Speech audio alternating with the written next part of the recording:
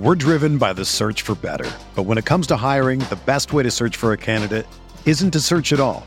Don't search, match with Indeed. Indeed is your matching and hiring platform with over 350 million global monthly visitors, according to Indeed data, and a matching engine that helps you find quality candidates fast. Ditch the busy work. Use Indeed for scheduling, screening, and messaging so you can connect with candidates faster. Leveraging over 140 million qualifications and preferences every day, Indeed's matching engine is constantly learning from your preferences, so the more you use Indeed, the better it gets. Join more than 3.5 million businesses worldwide that use Indeed to hire great talent fast. And listeners of this show will get a $75 sponsored job credit to get your jobs more visibility at Indeed.com/Blue Wire. Just go to Indeed.com/Blue Wire right now and support our show by saying that you heard about Indeed on this podcast. That's Indeed.com/Blue Wire. Terms and conditions apply. Need to hire? You need Indeed. This podcast episode is brought to you by Coors Light. These days, everything is go, go, go. It's nonstop hustle all the time. Work, friends, family, expect you to be on 24/7. Well, sometimes you just need to reach for a Coors Light because it's made to chill. Coors Light is cold lagered, cold filtered, and cold packaged. It's as crisp and refreshing as the Colorado Rockies. It is literally made to chill.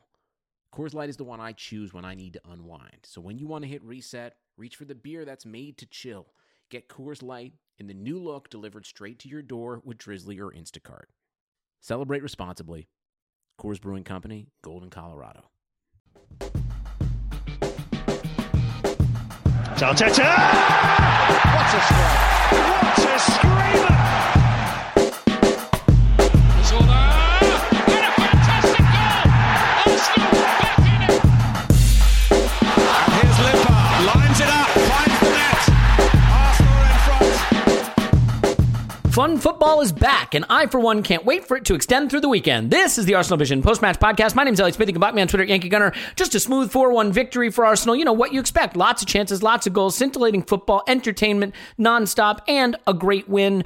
Par for the course. Would expect it to continue this weekend against whoever we're playing. I haven't looked at the schedule, and I'm not sure it's anyone particularly relevant, but whoever it is, they should be worried. So we are here to tell you all about that, and here to do it with me is Clive. You can find him on Twitter at ClivePFC. Hello, Clive.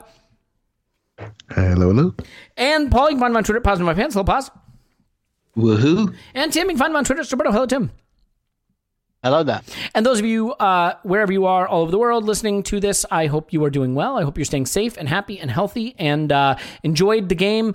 We will talk a bit about the game, but we will, of course, focus on that game at the weekend that I referenced obliquely. It's the North London Derby. It is a big game, so we do want to talk about that. So for this podcast, a little bit about the Europa League, a little bit about Derby, but I want to start first with Tim. Because, Tim, you did a thing. It says here, let me see if I'm reading this right, because I wrote it down. It hit me. So it says here, went to Emirates Stadium to watch football. Is this correct, what I'm reading? Yeah. How was that? Yeah, weird.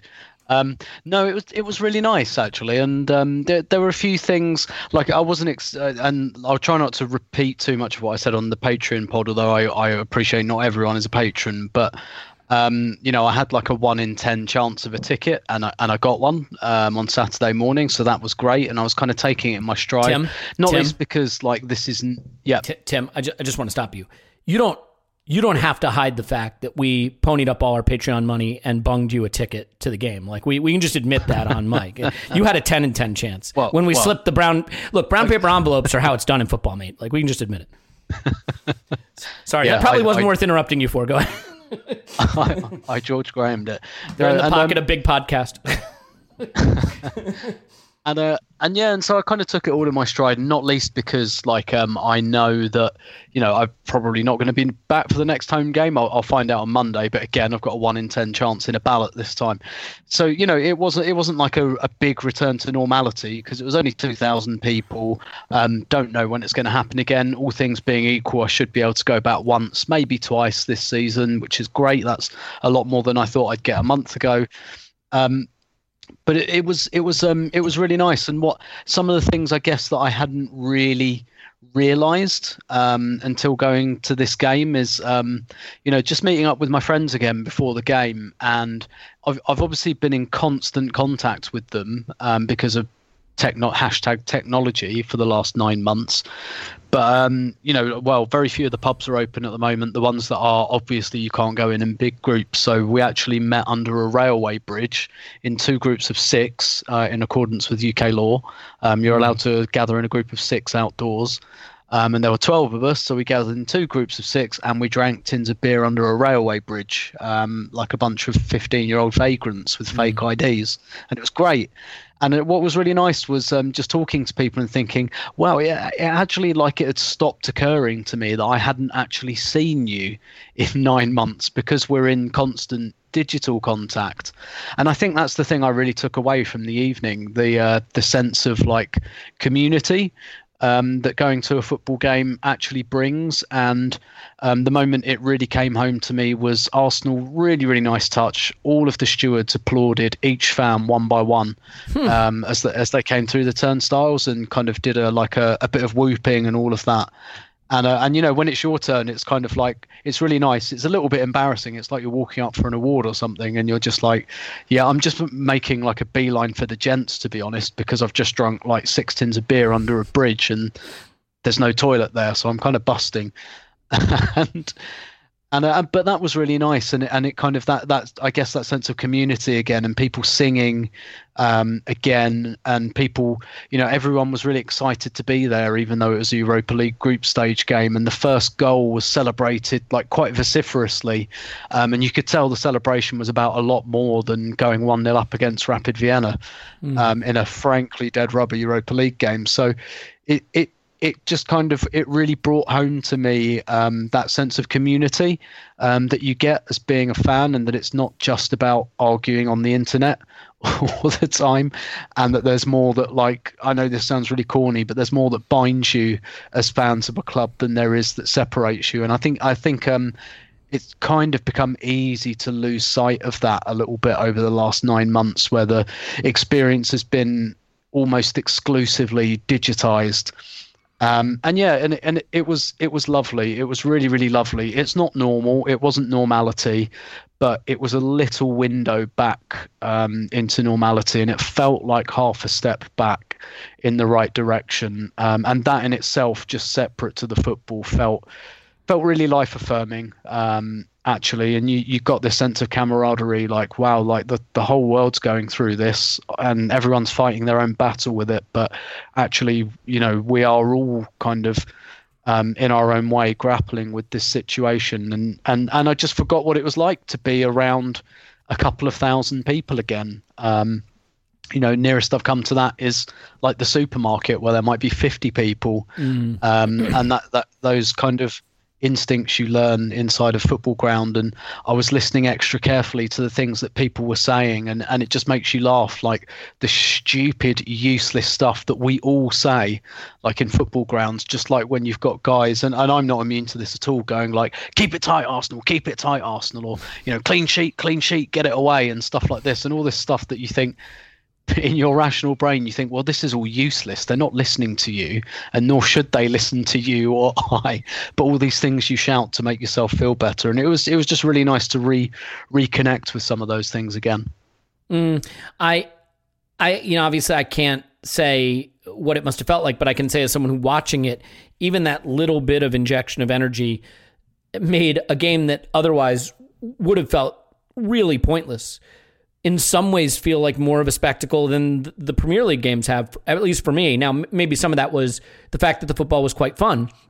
And I said this on the reaction pod, but I'll say it again. There's going to be some bad correlation causation talk that happens now, because there's going to be a lot of people who will immediately see the fact that we played well with fans in the stands and say it was the cause.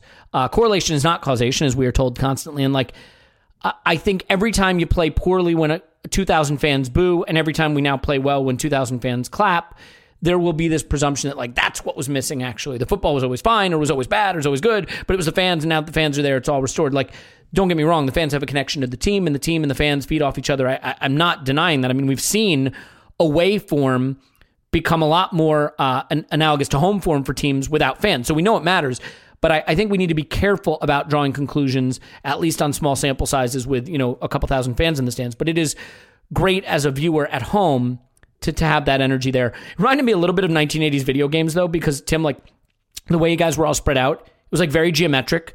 You know what I mean? So it was like someone had digitally inserted fans in a very geometric, specific way in the stands. Very, very weird.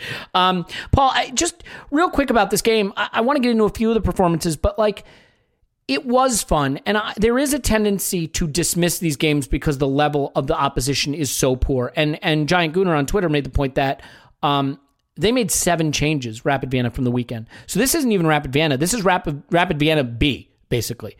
So yeah, they're bad. They're really, really bad. And to try to call this a litmus test, I think, is wrong. It is always a challenge to understand then how to take things away from the game and what it means for future games, but it doesn't have to mean anything. Are you able to just engage with this game in a way where you say, I'm not going to presume anything that happened on Thursday is relevant for what we do next, but I really enjoyed it, and it was fun to see the ball going forward. It was fun to see centrality. It was fun to see chances being created from different angles and positions on the pitch. It was fun to see some of the young players linking up and not then make the leap to say, and they'll do it in the derby at the weekend, just to let the game exist sort of in isolation. Yes, I am. God damn it! Good. I think I made the point yesterday. We forget how talented all these players are in our squad, and sometimes you don't see it till the water level drops a little bit in terms of the competition you're against. I mean, Rapid Vienna weren't very good, and they gave us that extra yard all over the pitch. In the Premier League, you don't get that yard. These guys don't get a chance to show. It's kind of might be a little bit like going to watch the Harlem Globetrotters play now. Just because they're up against, who is it, the Washington something or others, Cardinals or something, Generals does not mean that those guys don't have just amazing skills. So, like, there's that aspect of it. The second aspect is it was consequential in the sense of we needed not just a win, we needed a good performance. And I think going back to your causation argument, I do wonder if having the crowd there on this game, I mean, it becomes a little bit background noise when they're there every game all the time, but there was an energy for me watching this that I haven't seen for some time. And of all our rope-a-dope games in the Europa League so far, this was the one where I think we played well for 90 minutes all the way through, maintained the energy. Everybody came on. Danny came on. Even Willian looked to do something. He actually took on a guy and beat him. Like everybody who came on came to play for 90 minutes. So I think the crowd added a little bit here, and it's consequential that we needed an uptick in the narrative at Arsenal, something that made us feel good for a couple of days. The fans, the players, we saw some skills here. Laka had a chance to play in a different position with a little bit of space and show off what he could do. And I mean, that screamer and the movement on it, I mean, it did him some good. I don't know if we'll be able to cash in that anywhere down the line, but a lot of these players will come out of this feeling a little bit better because, you get to play in training, then you're getting 10 minutes on the pitch against a bunch of bruisers who are giving you no space in the Premier League. Finally, you get on and you get to play and you get to express yourself as a footballer. And I enjoyed watching it. And these guys can remind you what skills they really have that you mostly don't get. Even if you're playing well in a Premier League game, your chances to do something. You look at somebody like Pepe. Even if he's in okay form in a Premier League game, he might get 2 moments in a game where he can beat a guy, nutmeg a guy, lay off a good pass because he's only got 30 minutes or he's got 70 minutes and he gets his couple of moments. And here's a game in which these guys can really express themselves. It's good for them.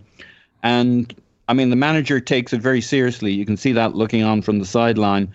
So if any of these players didn't realize that it's still an audition. Everything's an audition to get into the first team. We're still looking for the cast for our starting 11 for the rest of the year, there are gaps in our team. We don't really have a 10. We have positions in midfield that are not exactly locked down. So, and right now at this point in our trajectory, the manager is desperately looking for players who will step up, midfielders who will score goals. He's been talking about that all week. Lacazette putting one in, playing as a 10. You know, he doesn't want to play with only one goal scorer in the front line and no goal scorers in midfield. If Smith Rowe stays fit, although he only had a few minutes here, he looked the part and he looked fit and he looked like he could play a role. So I think everybody here was auditioning for something. But yeah, I enjoyed it.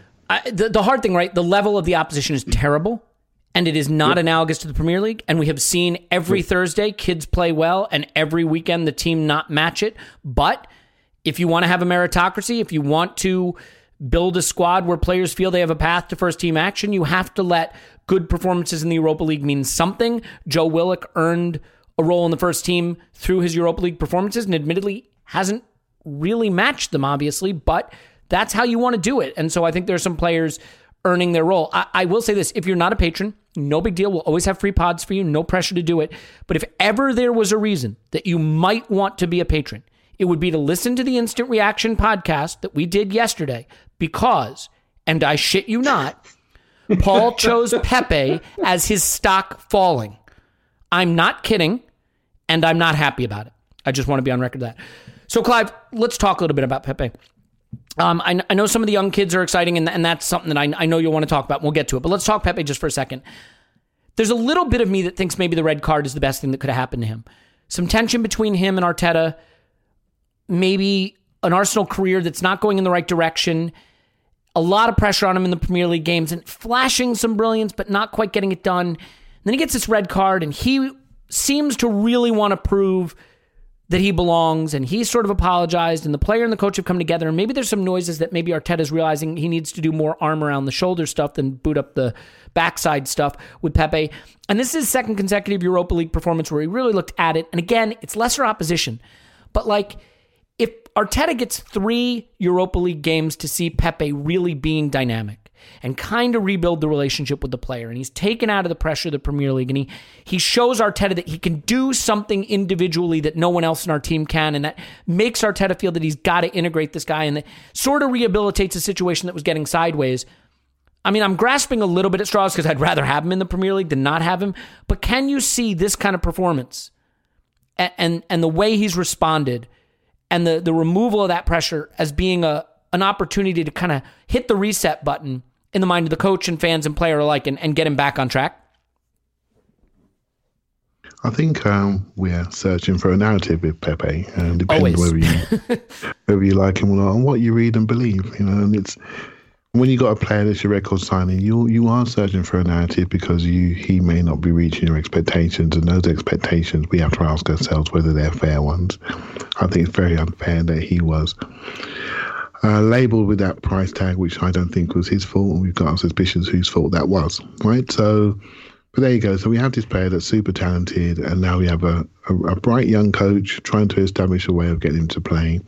Now, it depends what you want to believe. I've heard that Pepe, just from reading things and listening to people who are quite well informed, that he is one of the biggest coaching targets of Arteta in all the sessions, and he's getting the most attention. And that makes sense to me, because you look at his talent, you think if I can get him to work, then that makes all our jobs look easier. And here are the things that maybe lacks a little bit of seriousness on the pitch. And I saw this in this game. I think there was a period after half-time where he was taking a mickey. He was taking mickey out of them. He was trying some tricks. He was trying to beat the fourth man and the fifth man when he could have took a shot. And I look at him and think, come on, mate, just come on. Just be a bit more serious, because you're good enough. You're good enough to score in any game you want to score in if you're serious enough to stay connected to the game and stay focused and concentrated and look after your talent and make sure you understand where the risk is for your decision making and understand where you just need to be a bit more clean and solid. And so, yeah, from my personal point of view, I like this type of player, as you sort of know, and so I'm desperate for him to succeed. But I think sometimes And you said it the other weekend, I don't think he's ever going to succeed to my expectations. And it's not because he won't be a good player. It's just all linked to the price tag around him. And that's a shame, because if this was a 35, 45 million pound player, we'd feel a lot different to what we do today. So I hope it's a turning point. It's a turning point in our minds because we've created that narrative. But I hope it's a turning point because, we need him, don't we? We haven't got this prime age attacking player. In the last 2 or 3 years, maybe a little bit more, we've added Pepe and we've added Willian into the top end of the pitch. One is 32-year-old with a 3-year contract that we're still integrating into the club and people have opinions on. And the other one, the 24, 25-year-old record signing that's flashed in small periods. And so we need one of these to work, don't we? We really do, because otherwise we're the same attackers that are rolling out consistent, and teams are ready for us and they're stopping us, and our goals for column is telling us that we need some freshening up in this area. We need someone to get hot. So we put a lot of dependency on Saka, but a lot of dependency on Martinelli, because they're new, they're fresh, they're young, and we want something new. So that's a narrative we're creating in our own mind. So I hope Pepe succeeds, as we all do.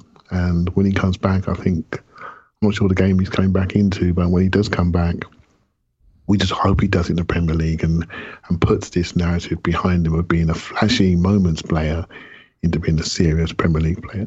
Yeah, and look, I acknowledge, Clive, I think you're dead on that he is a moments player. But like, the funny thing is, if we were pushing for the title, you might say not good enough. Could Adama Traore play in a title-winning club? Probably not. Zaha, everybody likes Zaha.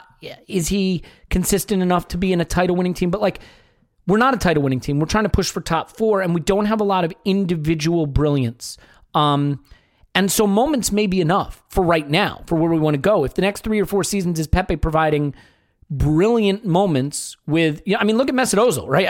Mesut Ozil probably wasn't consistent enough throughout his career at Arsenal, but we did finish top 4 quite a bit with him there, and we did have some good seasons with him there, providing the moments in the smaller games. And that's the other thing. Pepe may be a guy who, kind of similar to Mesut Ozil, doesn't beat Bayern for us, doesn't beat Chelsea for us, and to be fair, he's been good in some big games, but if he can start beating up the smaller teams, that would help us get where we want to go. Tim, Dom on Twitter, who is at DomC0801, of course he is. What else would he be? He also does the Buy the Visuals for Arsblog. I thought he had a great point about how we set up in this game, because we kind of did a box in midfield. El Neni kept dropping in between the two center backs to collect. Lacazette, I kind of looked at him as being like the number 10, but actually he and Maitland-Niles kind of formed a box, and Pepe and Nelson came more central to form that box a little bit. Not always, and Pepe was on the left, and we can maybe get to that variation as well. But it allowed us to have so much more access to central spaces as Nelson and Pepe, there were dummies and overlaps and underlaps and a little bit more 1-2s. And I acknowledge that, again, all of the things we're going to analyze are related to the level of the opposition, which was dreadful. But just the spacing, we've been saying for so long, formations don't matter, but like, they do matter in terms of where you want players to be on the pitch in possession. And this was a lot more centrality. El Neni in the middle deeper, Lacazette and Maitland-Niles taking up central spaces in sort of the middle of the field, Pepe and Nelson taking up more central spaces in the final third. And you can do that more when you're not as worried about getting hit on the counter. I get that. But it did work a lot. So how did you feel about that sort of variation in terms of structure and how it did give us access to more central spaces, which, the horseshoe of sadness that we've seen as our pass map in recent games, for lack of a better way to put it, like, it was completely gone. Yeah, I guess what's reassuring about this is that, again, we can't say that this solves the problem, because I liked the 4-2-3-1 against Mulder, and then we played it against Wolves, and it didn't really make much difference. But what it shows, at least, is that Arteta is alive to the problem, and like you said, centrality is a problem. And he's trying some things out at the moment, and it's one of those damned if you do, damned if you don't things. I have mixed feelings about it, and I think you could view it either way. On one hand, you could say, "Yep, this is good. He's recognizing the problem. He's trying to fix it," and I guess it's results oriented, right? Because if if that happened, you say, great, he was pragmatic, he saw the problem, fixed it, on we go.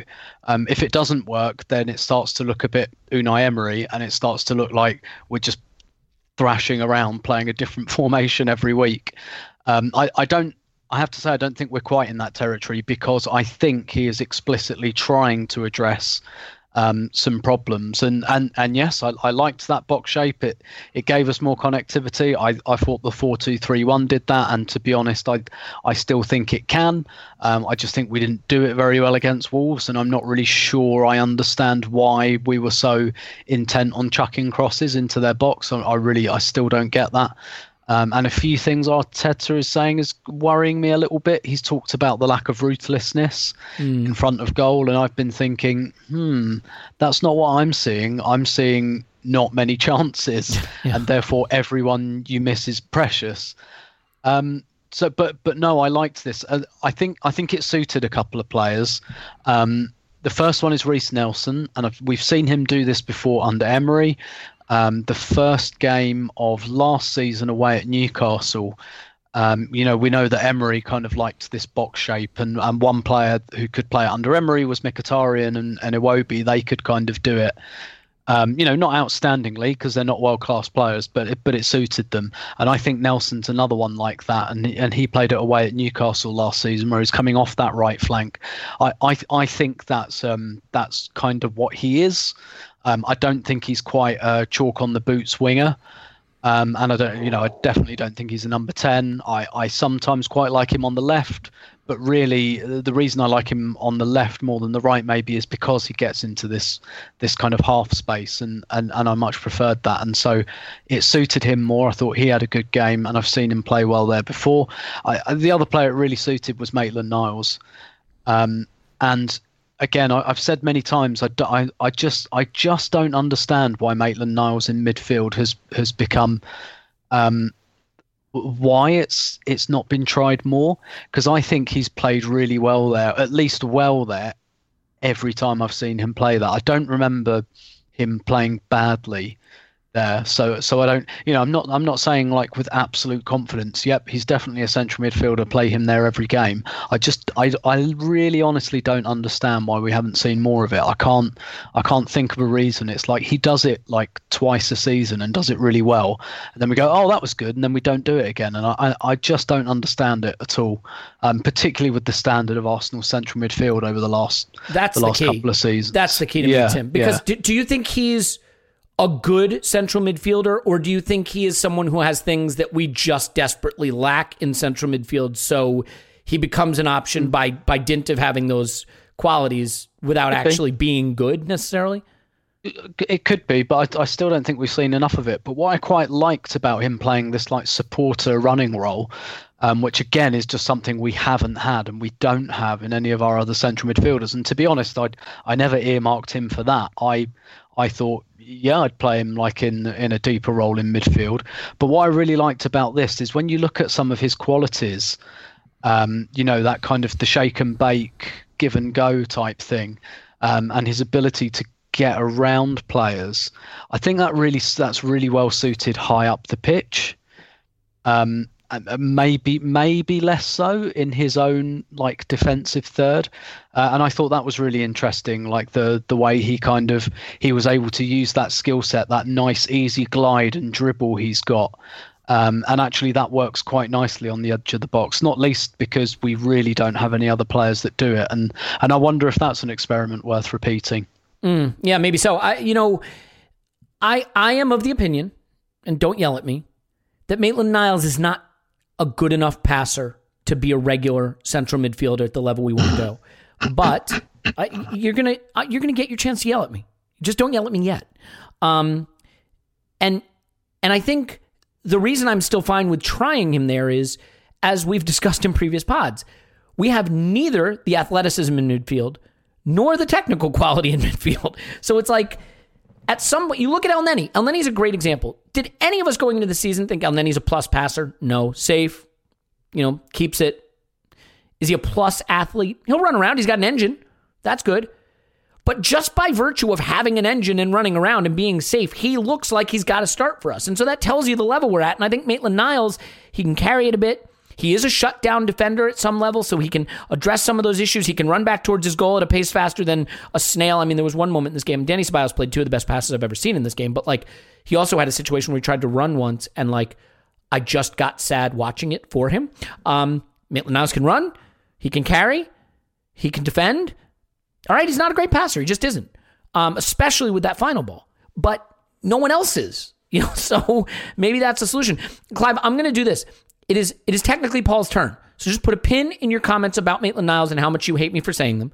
We'll come to it momentarily. But Paul, I just want to quickly go to one other topic. I think this is an area where maybe I think that the level of opposition does matter. I thought this was a great Lacazette game. And I think what we saw is that given the opportunity to get the ball a little deeper and distribute, he was able to do it. I'm really torn on what to make of that because, Paul, I feel for Arteta. He's tried Willian there. He's tried Willock there. He's tried Lacazette there. I don't know that I think Lacazette can do it at the Premier League level, but I do think this, and this is important, and this is where I want to get your take on it. When he's tried Lacazette, he's done it as the false 9. So he's the striker dropping into midfield. When he did it today, there was a striker ahead of him too. So he wasn't vacating the central attacking space to drop into midfield in this game. He was just in the midfield attacking space, and there was a striker ahead of him. So how do you feel about Lacazette playing this role, not as the striker vacating the attacking space, but with another striker like Aubameyang in front of him? And could that be a variation that might work, that might unlock this solution? So like you say, quality of opposition. But he played a similar role, wasn't the last game against Mulder when he played as basically a 10. And that wasn't particularly good. He didn't really do anything. And before that one, I said, I liked the idea of it on paper. I wanted to see how it played out. And as you pointed out in the game, it didn't really play out. He didn't really do the things that on paper he might have done. This was good. Maybe he had a bit more space again than even against Molde.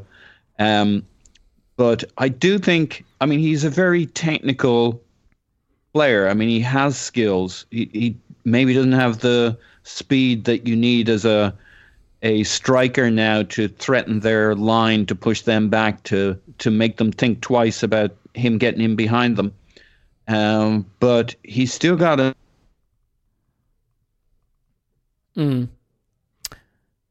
And I just lost Paul, which may be because my internet is out. So we're going to find out. Me too. No, you lost Paul as well. Good. So this is the rare opportunity for me to let you in on a little behind-the-scenes nonsense.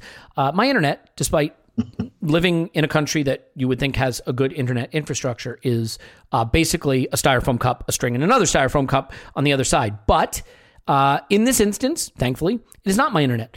I was curious to see where Paul was going with that. But as he is not available at this time, it does give me the opportunity. Oh, you are back. Finish your thought, Paul. You just took a little siesta, recharged your batteries. Off you go. Yeah, I don't know what happened there. Sorry, guys. I could hear you all clearly. Look, I think he's got a good eye for a pass. He has very much played the support role, but from the striker here. So it's interesting. It doesn't mean anything till we see it in a Premier League game. We don't even know if Arteta's serious about it till he tries this with Aubameyang as the out-and-out number 9 and Lacazette as a hybrid number 10/support striker, depending on state of the game or how they're lining up against us. It could be very interesting. I think he has enough athleticism for a number 10. And he definitely has the mindset of somebody who will create for others and lay off a pass. And he's physical enough to do some hold-up play in that space. He's going to be in the zone 14 space. He's not a guy, unlike Ozil when he plays the 10, Ozil will tend to go out to the channels, off towards the wings to make triangles. But Lacazette will stay central, and he's physical enough, battles enough, to stay near the zone 14 in the tree of Burnley defenders and midfielders where they crowd you out. That's the difference between a Premier League game and these guys.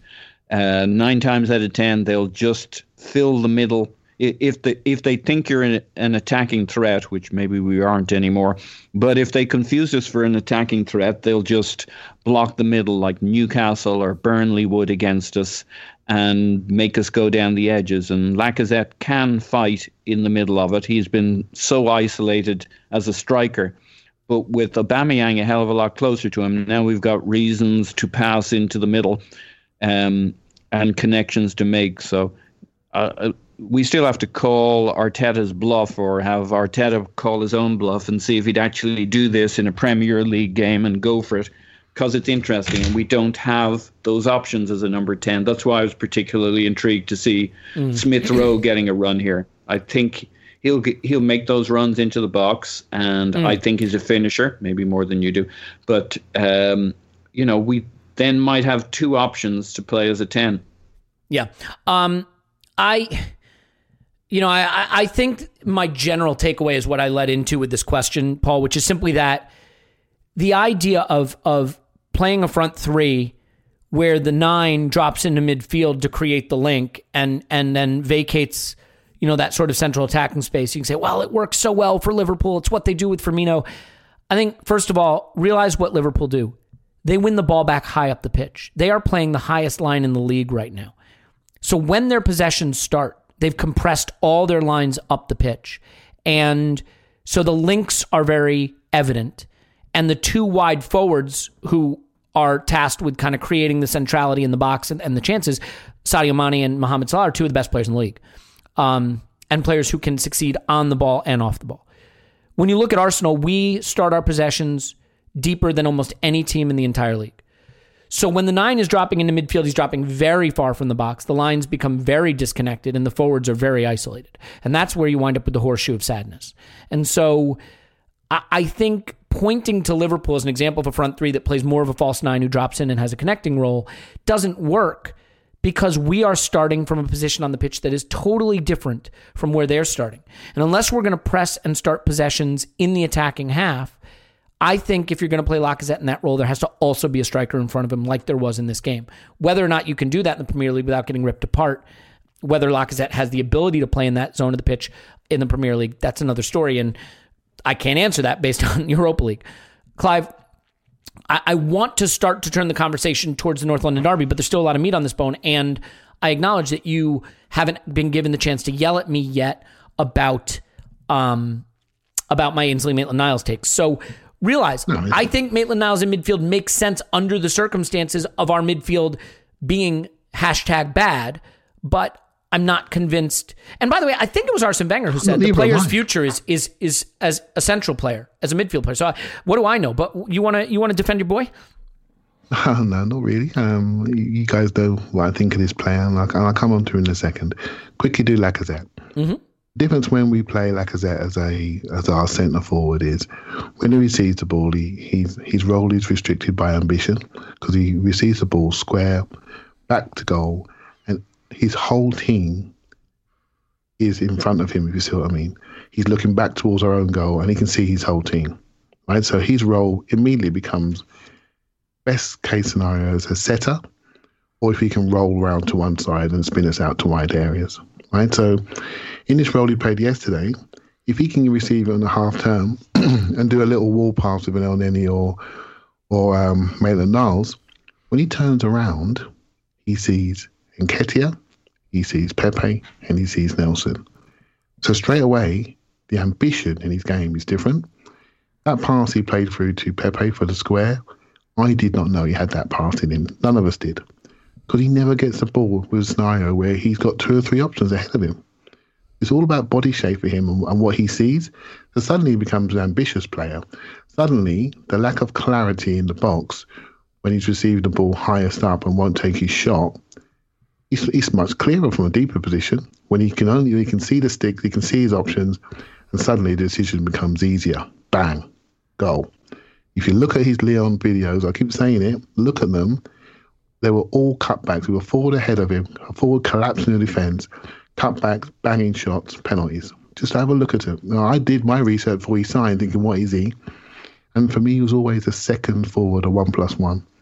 And that's what he did yesterday. He did it really well. I'm not sure he could transmit at 29, But that's the role for him, to have legs around him and almost be the base of our front four diamond. And so on the Maitland-Niles, now, if these Europa League games for me, what they're showing me really is the future of what our team's going to be. And so if you're looking at the game, don't look at the system we're playing. Look at the dynamics of the players that are playing. We look a completely different dynamic animal. Football is a lot about, not systems, but developing superiorities and numerical advantages. And to create numerical advantages, you have to travel from zone to zone really quickly and get to where the ball is, get around, overload, tip-tap, cross, goal. That's the positional coach dilemma. Really, that's his structure.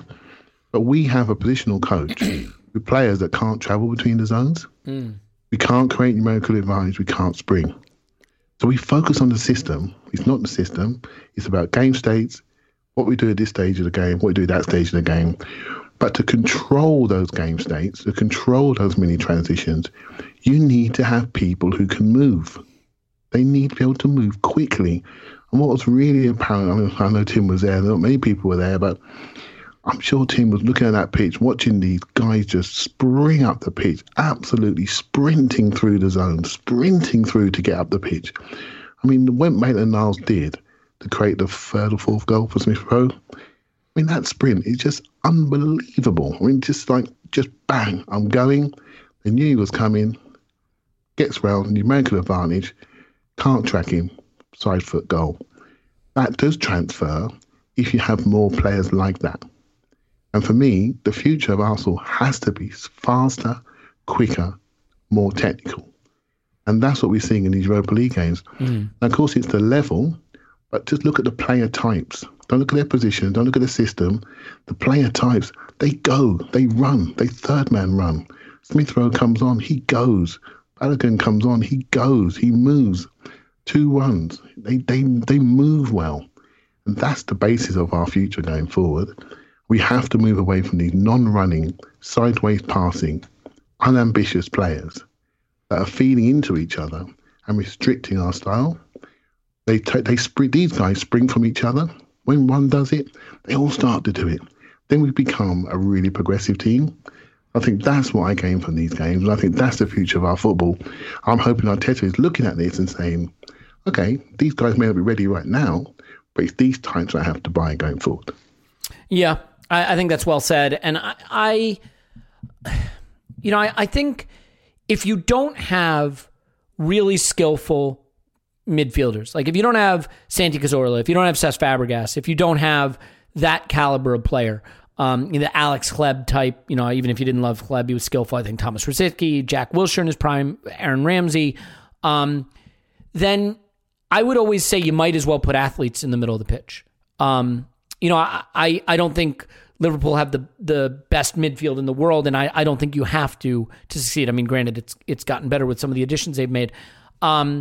But if you don't have Kevin De Bruyne, if you don't have David Silva, then get some athletes in there. And like Thomas Partey, Ainsley Maitland-Niles, they are people that will make it less fun to try to play through our midfield and who can turn the recovery of possession into attack quicker. Granit Xhaka, we've seen it, right? Like he can't do anything, but one thing he can't do is he can't turn defense into attack quickly. And I think so much of the modern game is about turning changes of possession into attacks. How do you do it? You can do it with a player who's great with the one-touch pass. You can do it with a player who carries it forward beyond the players that have just turned the ball over and starts attacks that way. Players that can get up and down the pitch, two-way players. But you can't do it with guys like Xhaka. Maybe you can't even do it with a guy like Danny Ceballos. I don't want to kill him, but you know what? He does seem to want the extra touch. He does seem to range around to try to follow the ball and then get out of position. I don't know. I did like this Maitland-Niles performance. I want to be clear about that. I thought it was really good. I wish he was a little better passer. Maybe he can develop that. Yeah. Mm-hmm. I think the thing with Maitland-Niles, it's really not so much his passing. It's more his, sometimes off the ball, he can turn into a defender and just stand there and look and wait for the lane and wait to go and get somebody. Mm. Sometimes you need to be a bit more metronomic, moving with the game, tracking a little bit more half pace. He's either 100 miles an hour or he's really on the beach. You know what I mean? Like Bob Marley style. So I just think he just needs to create a bit more metronome in his game. But because he's so quick, he doesn't seem to be out of position too often. And I just think he needs more time. 5 games in midfield, 5 games as inverted right back. I promise you, if he can just get the trust, he's exactly the type of player we like. Whether he's in the first 11, I'm not saying he should be, but my goodness, he should never be out of the squad. And we should not, in my opinion, we should not be looking at Cedric in the squad ahead of him. That doesn't feel right to me. Paul, briefly. Yeah, I just wanted to, I see Maitland-Niles as being potentially a dynamite wide player for us, full-back, wing-back. But his future in our midfield, you guys have made a really strong case for us having a look at him. To me, Arteta has been trying to fix from the beginning one problem. The fact that Arsenal, for the best part of a decade, just get rips on the counter-attack, on transitions. And that's why he's done this somewhat slightly weird, clunky thing with our build-up from the back. Not that he wouldn't have done it, but he may not have done it as rigidly as... Now he's switched to this, 4-3-3, 4-2-3-1. He's tried that out for a couple of games. And we've got absolutely plundered by Villa. And in our last game, Wolves ripped us apart. And it seems like it's one thing to get beat. It's another when it seems like it's at will. When the opposition realizes it's on and have a couple of players who can run at you, they do it at will. Wolves did it. Aston Villa did it.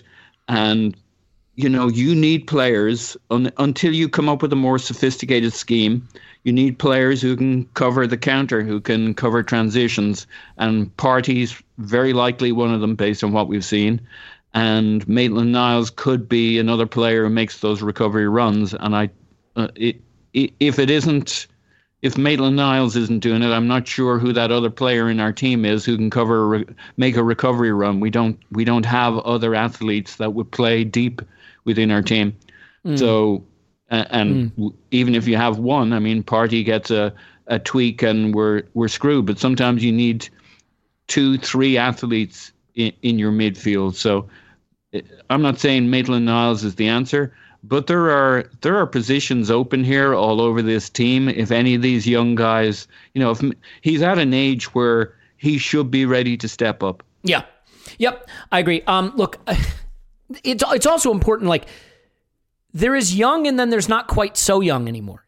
18 is young, yeah. 19. This is the thing that we kind of miss, I think, sometimes when we just keep saying our young players are going to blossom into stars. Saka's still a teenager and he is a stud and we all agree and we all see it. Doesn't mean he's perfect every game, but he is there. He's going to make it. These 22, 23-year-old guys who were still like, oh, if he gets his chance, he's going to explode. It's not to say that they can't get better, but they're not young anymore. Ainsley Maitland-Niles is not young anymore. He's Danny Ceballos' age, basically, right? He's young in the sense that he can still get better, but he's not Saka.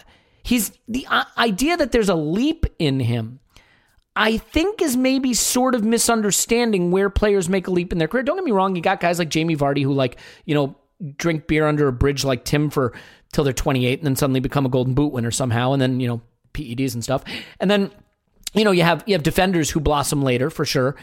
I don't know that I see world-beating central midfielder, finds his role at 23 and becomes a star is a hugely common trajectory. So I think we should be careful.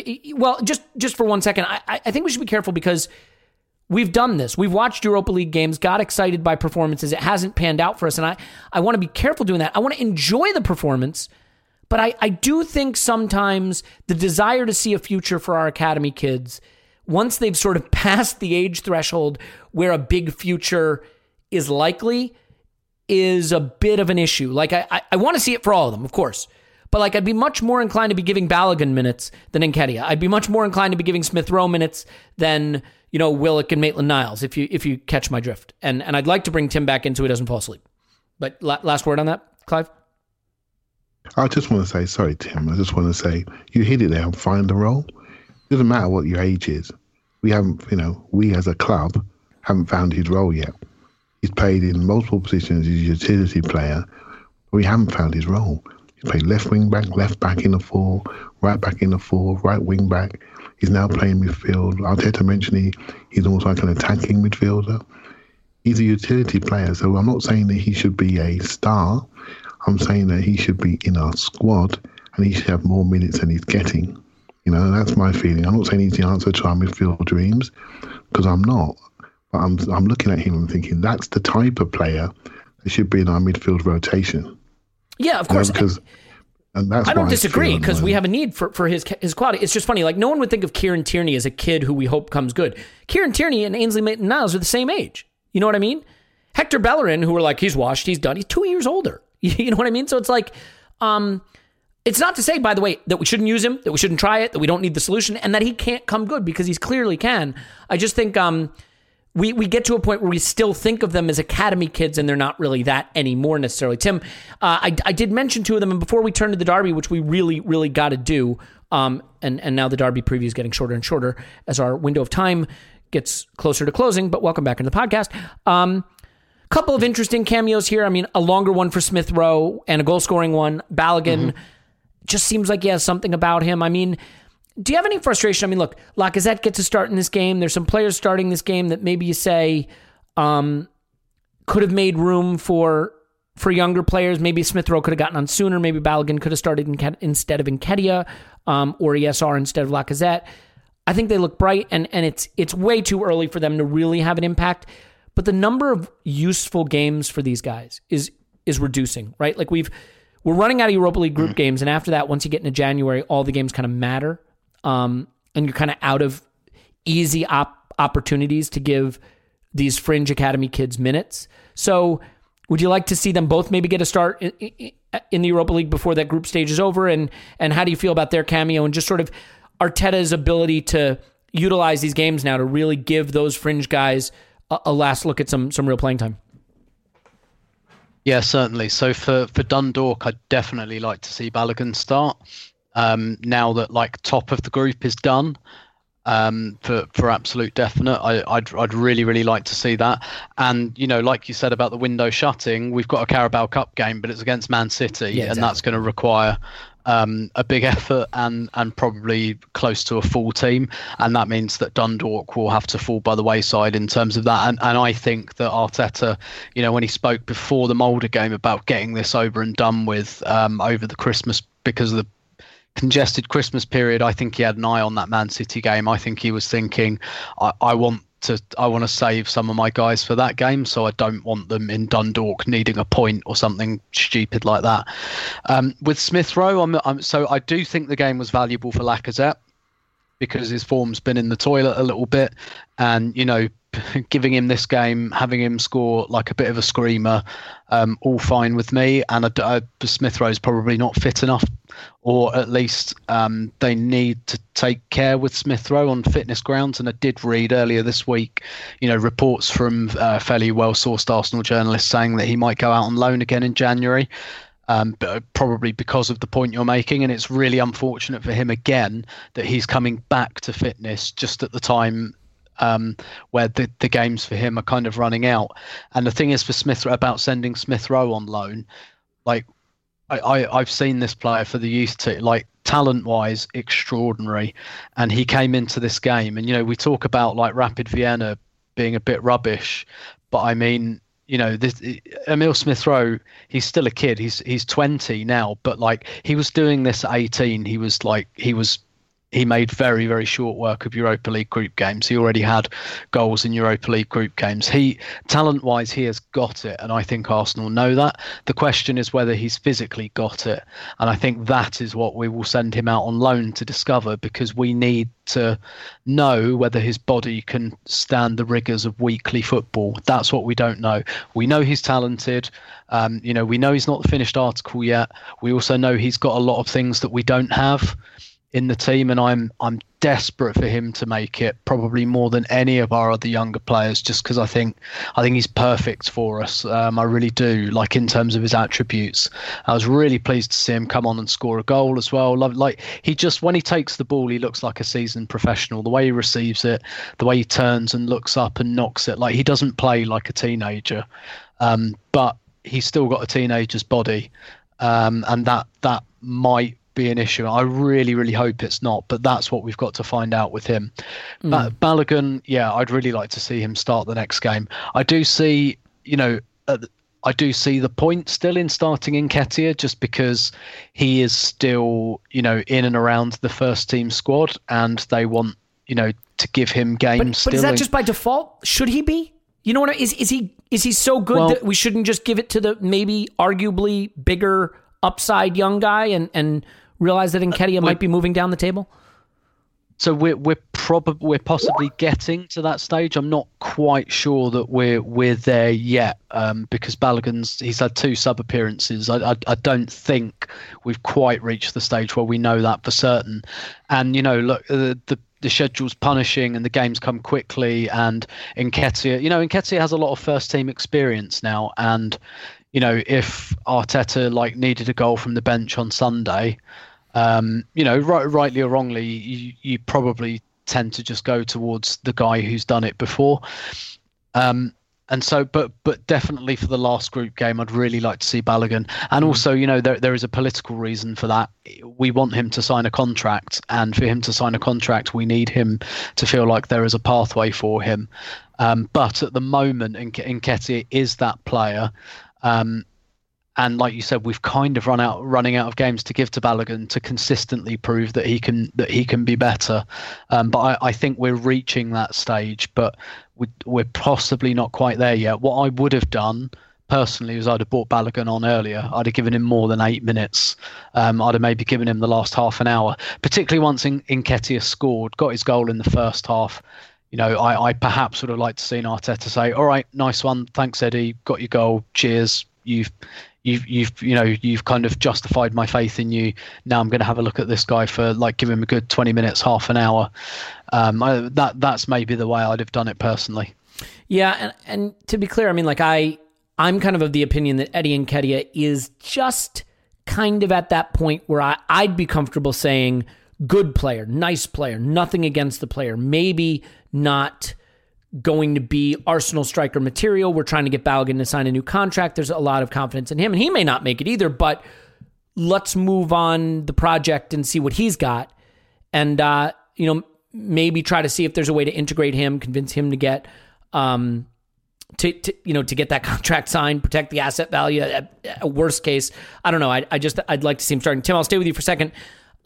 Enough about the nonsense Europa League. I think we gave it more oxygen than it deserves, although it was a lot of fun. Now we got to get back to the stuff that maybe is less fun, but could be even more fun. In your view, I expressed that maybe the North London Derby is coming up at the exact right moment for Arteta. Agree or disagree? Mm-hmm. Yeah, I'm going to say agree, and I'm going to say that on the basis that I think Mikel Arteta should agree with that. I think if he's clearly got a lot of self-belief in himself that's a tautology. Yep. He's clearly got a lot of self-belief as a coach, and things are going a bit wrong at the moment, and he should be looking at this and saying, right, okay, I'm being questioned for the first time. How do I stop those questions? Win at Spurs. Simple as that. That takes you a long way with Arsenal fans. Win at Spurs. Particularly at the moment where, perhaps they're riding a bit high and they're a bit cock-a-hoop. It would be, and we're quite the opposite. It would be nice to knock them down a peg or two. But yeah, if I were Arteta, I would be saying, yep, this is the game we want. And also because maybe he can default to some tactics that he's more comfortable with. And this is a game where I don't think, Arsenal fans, myself included, get so nervous and so anxious that really all tactical dissection goes out the window. I'm not going to complain about, if Arsenal win, I am not going to complain about the manner of it at all. I'm not going to complain if we win with 3 shots. And we get an own goal or something. I'm not going to care. I'm really, really not. Yeah, like the win at Old Trafford to some extent. I mean, granted, exactly. I thought we outplayed them for a while, but Yeah, but we still only had a couple of shots, and exactly. You're that's exactly it. You just don't analyse those games quite as much, and maybe he can default to something there, and there's less pressure on us maybe in terms of the fact that I think everyone's expecting Tottenham to win this quite handily. And we've seen many times in the past, sometimes to our cost and sometimes to our benefit, that quite often the form team doesn't quite eke out that form in the derby. And what a lot of teams, there's a lot of talk about Tottenham at the moment, and rightly so, but they play this counter-attacking style, and the kind of the thing they're going to find with people talking about them is teams are just going to go, okay, you're going to counter, we know what you're going to do, you're going to counter-attack with Kane and Son, all right, we'll let you have the ball, see if you can break us down. And West Brom did that and nearly got a point out of them, and I wonder if we'll try and do that, but like Spurs kind of adapted their style a little bit this season, and now they're the talk of the town. And as we've seen with Arteta, it happened to us. We fell on this system, and everyone said, like, "Oh, isn't Arteta great? Arsenal are revitalised." Now everyone's worked it out, and it will be interesting to see whether that happens to Spurs. I'm not definitely saying it will, and if it does, I would love for us to be the team that does it. And finds them out. So I agree with you. I think that this is because this is a game that has its own pressure, right? A pressure all of its own. It is separate from other results. Arsenal fans aren't looking at this going, but we've lost quite a few games recently. It's just this game. This is a game you get in isolation, for better and for worse, with Arsenal fans. And I do think that's probably a good thing for Arteta. It's a bit of a razor's edge, to be fair, because the mood around the club and the manager has not been great, and losing the derby, especially if we lose it badly, could be a bit of a cliff, but it is an away derby. They're in the better form, we're in the worse form, and I think as long as we're in the game, people will be maybe forgiving, although maybe I'm giving fans too much credit there. Whereas winning it, and I'm not saying we're going to win it, but I mean, I think we could win it, and if it's a derby, you throw form out the window as it goes, and I just think that Arteta could use this. He could really use, it means so much to the fans. I think even to the players, they know it means a lot. And it just buys you that extra time, that extra patience to then go back to the hard work. Whereas, you play a Burnley and get a disappointing draw, or even if you get a win, nobody really gets worked up about it. So this can be a bit of a tipping point game in some ways.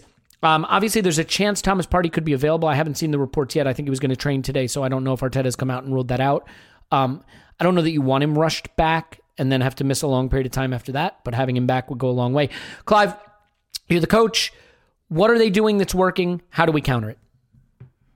This week's been a traumatic week with Spurs going top of the league and us looking terrible, and I almost had to go back to football church this week and see what it's all about, what Arteta was doing, to remind myself that our manager coach is not bad. And during my studying, I look at Spurs and see what they're doing, and I sent you a little note earlier about Spurs falling into a back six, because we were looking at Xhaka and Tobias last week and wondering why they're in our back line. Well, Spurs do exactly the same. They're going to a back six with the centre midfielders with Sissoko and Højbjerg. They drop in, and what they do in front of them, they put Kane and Ndombele in front of them, and they use them as their breakout, as their escape plan. If you look at Ndombele, there's loads of videos of him rolling people, using his backside, turning people around and then springing. And Kane, you know what he's like. He's the golden boy, blonde England captain. If you touch him, it's a free kick, right? So they use him as an exit plan. He's very good at buying free kicks. But if you do allow him to turn, he flicks the ball forward to Son or Bergwijn. And what they're doing with Son is quite cleverly, they're using Son on the weakest fullback. So it'd be interesting to see what side Son plays, left or right, because that'll tell us a little bit about us. And so, or they might say put him behind the fullback that's actually really strong, like Chilwell, who then vacates that area, like I did against Chelsea, and try to use the space that he leaves. So that'd be quite interesting. So what I would do if I'm Arsenal, I would stay away from Spurs' block their square. Actually go around. So actually the way we play the back three style and using the wings is the perfect way to play against them. Because if we lose it, we're not losing it in areas where they can spring, but we are going around their strong block, because Højbjerg and Sissoko, they are dogs. They can run around, they can tackle. So that's how I would do it. So secure players, nice deliberate passing from the back, bring them on, go around the outsides, and then develop our play from there. That's the way to sort of get around Spurs.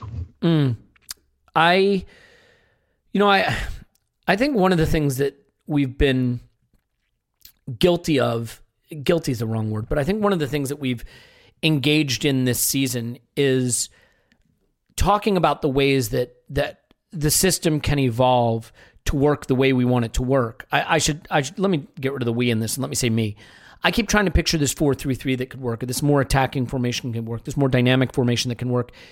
And I have to admit, as I watch it, like I don't necessarily see the players there. I still think it's incumbent upon Arteta to find a way to do it. I do think these big games, Paul, give him the chance to default to the one thing that has worked since he's been here, which is back three, counterattacking, building back to front, playing around pressure, doing all that. So do you I think everything Clive said makes a lot of sense to me. Do you think that Arteta will default to what's worked for him and that we will see essentially the cup final run approach in this game? Yep. I think you guys have covered all the main points here. It allows him a tasteful retreat into the system that we've looked the most secure in a game we need to look secure, and that tactically the best thing to do with this Spurs team, what they want you to do is to come at them so that Harry Kane can look like a genius dropping in and putting Son through on our goal. The last thing we want done to us. So let's give them the problem of taking the initiative, get our structure back, get our confidence back a little bit, playing a format we like to play. But he's going to have a big decision to make up front and in midfield still. If we don't know if we got Partey or not, if we have Partey, even then it's not that easy. Who do you pair him with? They've got a very physical midfield. Now it does lead to us playing into that thing you love so much, our horseshoe shape. Even with Partey, we've seen where he can be the guy in the middle and he'll have a midfielder or two either side of him that's way wide. Danny Ceballos to the right and Xhaka to the left or whoever, basically playing on the wing, and we scoop out the middle. And we don't take them on because they're going to be far more physical than us, even with Partey in the middle. So it definitely pushes us to play the formation that I think Arteta would feel more comfortable on right now. What we do with our front three is going to be intriguing against Spurs. Maybe that's not the most important part of it, though. He's going to Aubameyang's going to struggle to have space through the centre. And so maybe playing from the wing, this is one game in which he's not going to have a lot of chances anyway. So you can put him back where he was.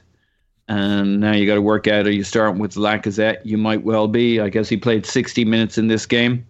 And then on the right, might be Willian.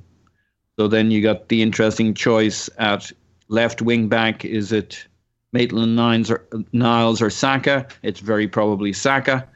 But Maitland-Niles could be very useful in this game, or useful later on in this game, coming along and playing a more defensive role for us on the left if we're getting hammered and trying to hold on to a point or whatever.